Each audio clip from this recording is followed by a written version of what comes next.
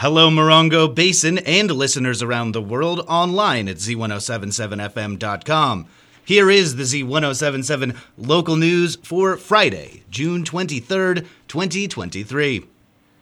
A body found in Redlands has been identified as a Yucca Valley man that went missing last year.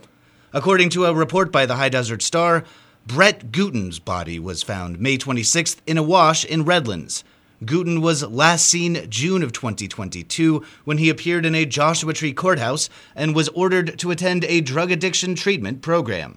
The sheriff's office had considered Guten voluntarily missing. The Star reports that Redlands City Police do not consider the death to be suspicious.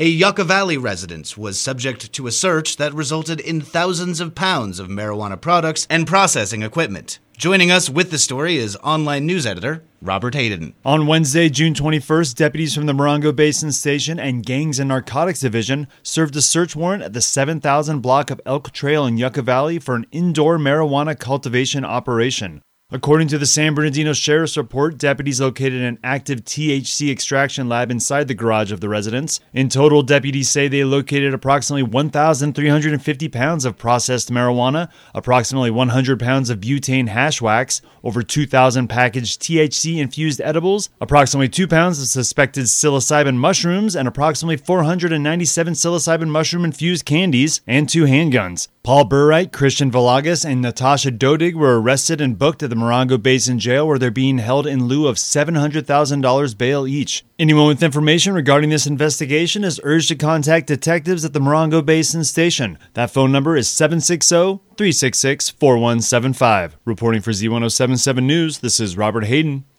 A 29 Palms man was arrested twice in 2 days for investigation into stalking and violating a restraining order related to the same victim. The victim, a 20-year-old resident of Yucca Valley, reported to deputies that she and the suspect, Robert Robles, a 25-year-old resident of 29 Palms, are in the process of a separation and that she has an active restraining order against him. Deputies report that, on Tuesday, Robles was arrested for violating the restraining order. He was released later that day. Deputies say that on Wednesday at around 4 p.m., Robles arrived at the victim's place of employment in an attempt to reconcile. Deputies later arrested Robles at his home in 29 Palms. Robert Robles was arrested for investigation into stalking and booked into the Morongo Basin Jail on $50,000 bail. Any way you want it, that's the way you need it. Tonight at Tortoise Rock's free Friday night concert series. Tonight's show features Voyager, a tribute to Journey. And whether you're a small-town girl living in a lonely world or a city boy born in South Detroit, you don't want to miss tonight's free show. This free concert series called Live at the Rock is running every Friday, and they are celebrating Tortoise Rock's 9th anniversary. Every Friday through the end of June, a fantastic tribute band will be playing hit songs on the casino floor. All shows begin at 8 p.m. at Tortoise Rock Casino in 29 Palms. For a list of upcoming acts, see this story at Z107.7fm.com or visit tortoiserockcasino.com. Have you ever wondered what goes on behind the scenes during a live theater production? Arts and entertainment reporter Charlie Thomas shares an opportunity to do just that.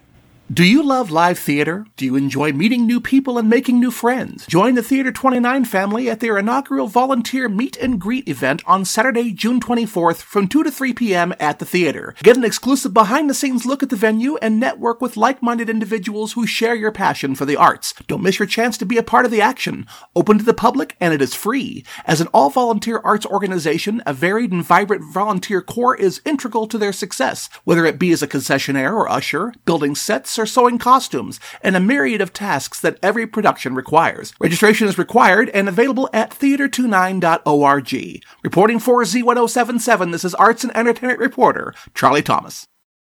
If you've got large house items that you need to be rid of, the town of Yucca Valley and Burtek are holding a residential community cleanup tomorrow morning. From 8 a.m. to noon, they will be accepting appliances like washers, dryers, refrigerators, water heaters, and stoves, along with furniture of all types, tires, green waste, and electronic waste. No commercial, construction, or hazardous waste will be accepted. The event will be held at Burtek's new transfer station, located at 58925 Slaney Slope Drive, off of La Contenta Road in Yucca Valley.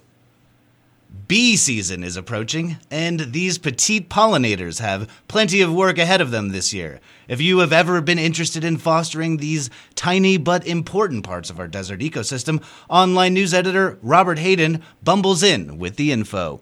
The High Desert Beekeepers Association is holding its monthly meeting tomorrow at noon in Joshua Tree. You can join in person or on Zoom. Come learn how to extract honey, see what bee-attracting plants are in bloom locally, and get in on the local buzz with other beekeepers. Join in person at the Nourishing Tree located at 62057 29 Palms Highway in Joshua Tree, or you can join remotely by Zoom.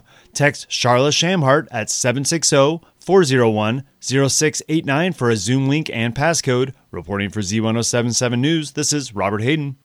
The Yucca Valley Flute Circle is also meeting tomorrow at 4 p.m.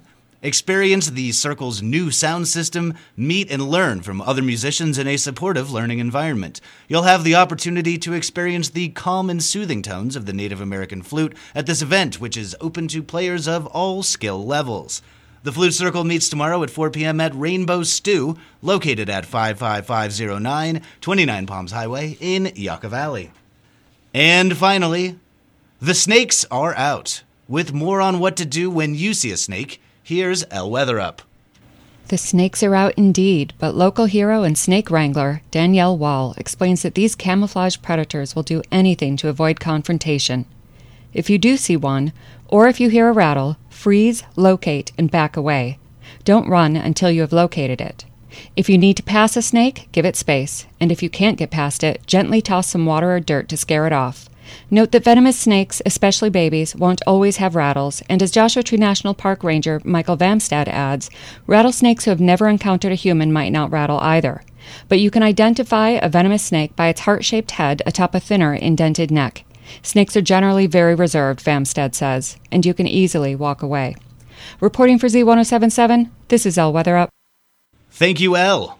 That's our local news. Hear local news 7 times a day, 7 days a week at 7, 8, 9, noon, 4, 5, and 6.